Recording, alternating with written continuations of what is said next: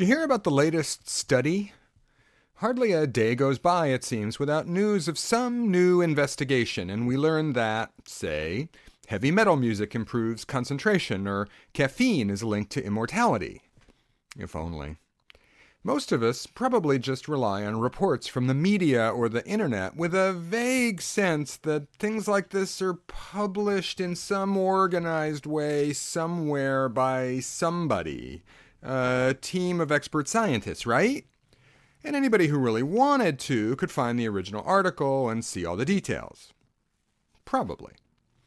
The ways in which these outcomes of scholarly inquiry are distributed are changing and differentiating fast, yet they all stem from a single source, intended to be an easier and more timely way for a new class of investigators to hear about each other's work, and which wound up helping to produce a fundamental shift in the very nature of research. And it might be happening all over again with outcomes as uncertain as research itself. A document that changed the world, the Philosophical Transactions, a scholarly journal published under the auspices of the Royal Society in London, 1665. I'm Joe Janes of the University of Washington Information School, and we should at least get the name right once, as it appeared on the title page of the first issue, dated March 6th of 1665.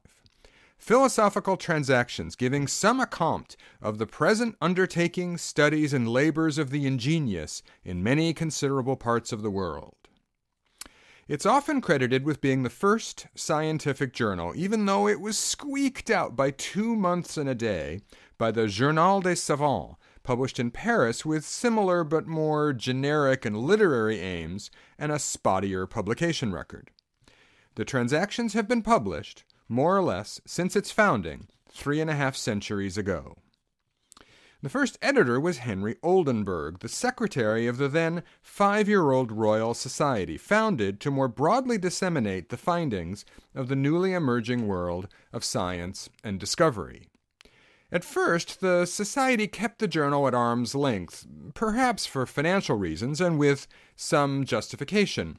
Oldenburg hoped to yield £150 a year, but got closer to 40, barely enough to pay his rent.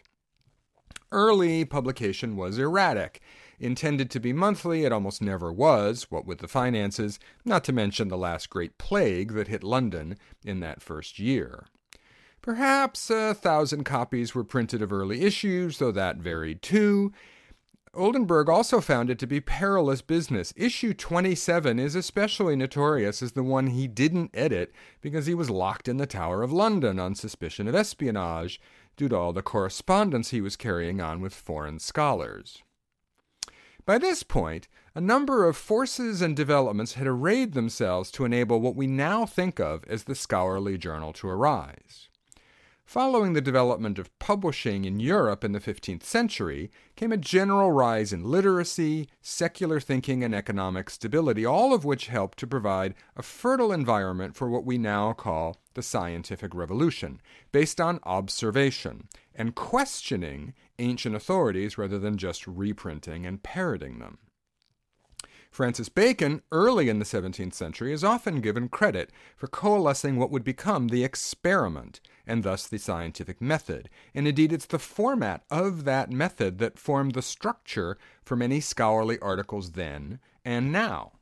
Lay out a problem or question, discuss what's been written about it before, design a method for investigating it, describe your results, and interpret them in drawing your conclusions. Those results must be shared and validated by one's peers, and in the early days, that was a one-to-one business by conversation, attendance at scientific meetings, or personal correspondence.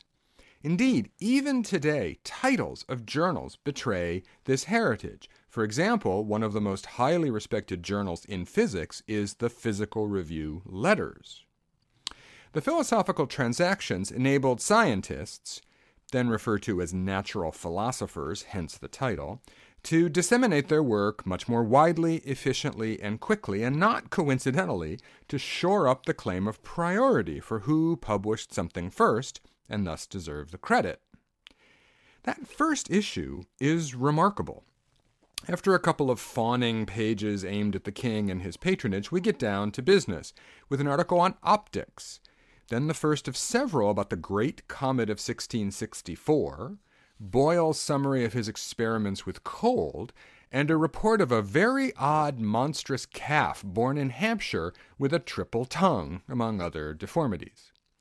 The second issue already has commentary on articles in the first, and as the first year draws to a close, we start to see book reviews and even an index at the end, all familiar to users of journals since. As you look through that first year, you can almost feel them working it out, evolving not only the way they're communicating results of their new science, but the science and the process of the science itself. The Transactions was a general-purpose vehicle. Soon, though, journals started to arise for specific disciplines. Today, there are journals in every field and subfield and sub-subfield you can imagine, and then some. Tens of thousands of them, publishing what must be well over 1 million articles a year, not to mention the fields of endeavor that rely more on books, book chapters, conference proceedings, technical reports, and even posters to disseminate their work. The world of scholarly communication has gotten a lot more complicated in the last few decades. Behind the scenes and under the surface, things have been afoot. A series of corporate mergers and acquisitions have meant that more and more journals are in fewer and greedier hands. Add to this the critical nature of reputation and reward and the demands of the funding and tenure systems, and that means that individual high status can't not have journals. Single journals can cost upwards of tens of thousands of dollars a year to subscribe to.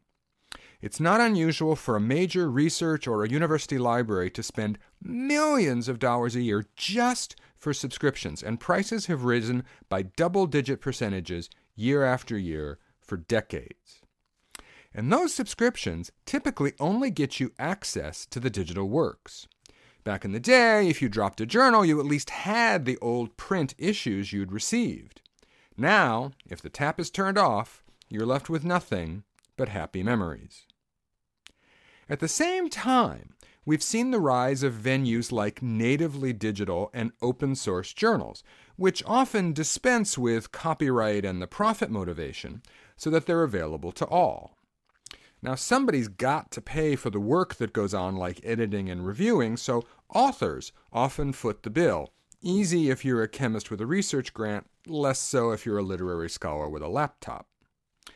Since most of these are new and thus don't have a long track record, their attractiveness is somewhat dimmed, especially for younger scholars, by a lack of reputation and status, and they can also be the devil to find since they rarely get covered by large and established journal search databases.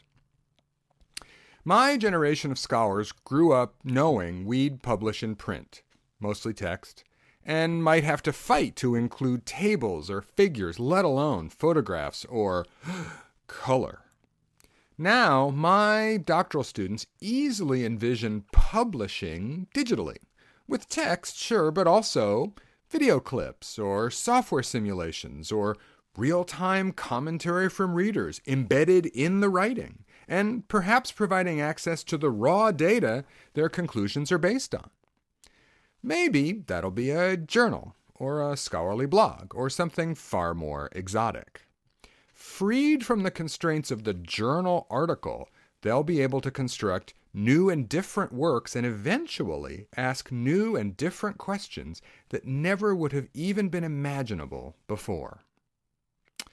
Put all these together, and you start to call into question traditional roles, such as editing, peer review, and publishing, as well as the endurance and continuity that the scholarly community, indeed the scholarly enterprise, values and requires.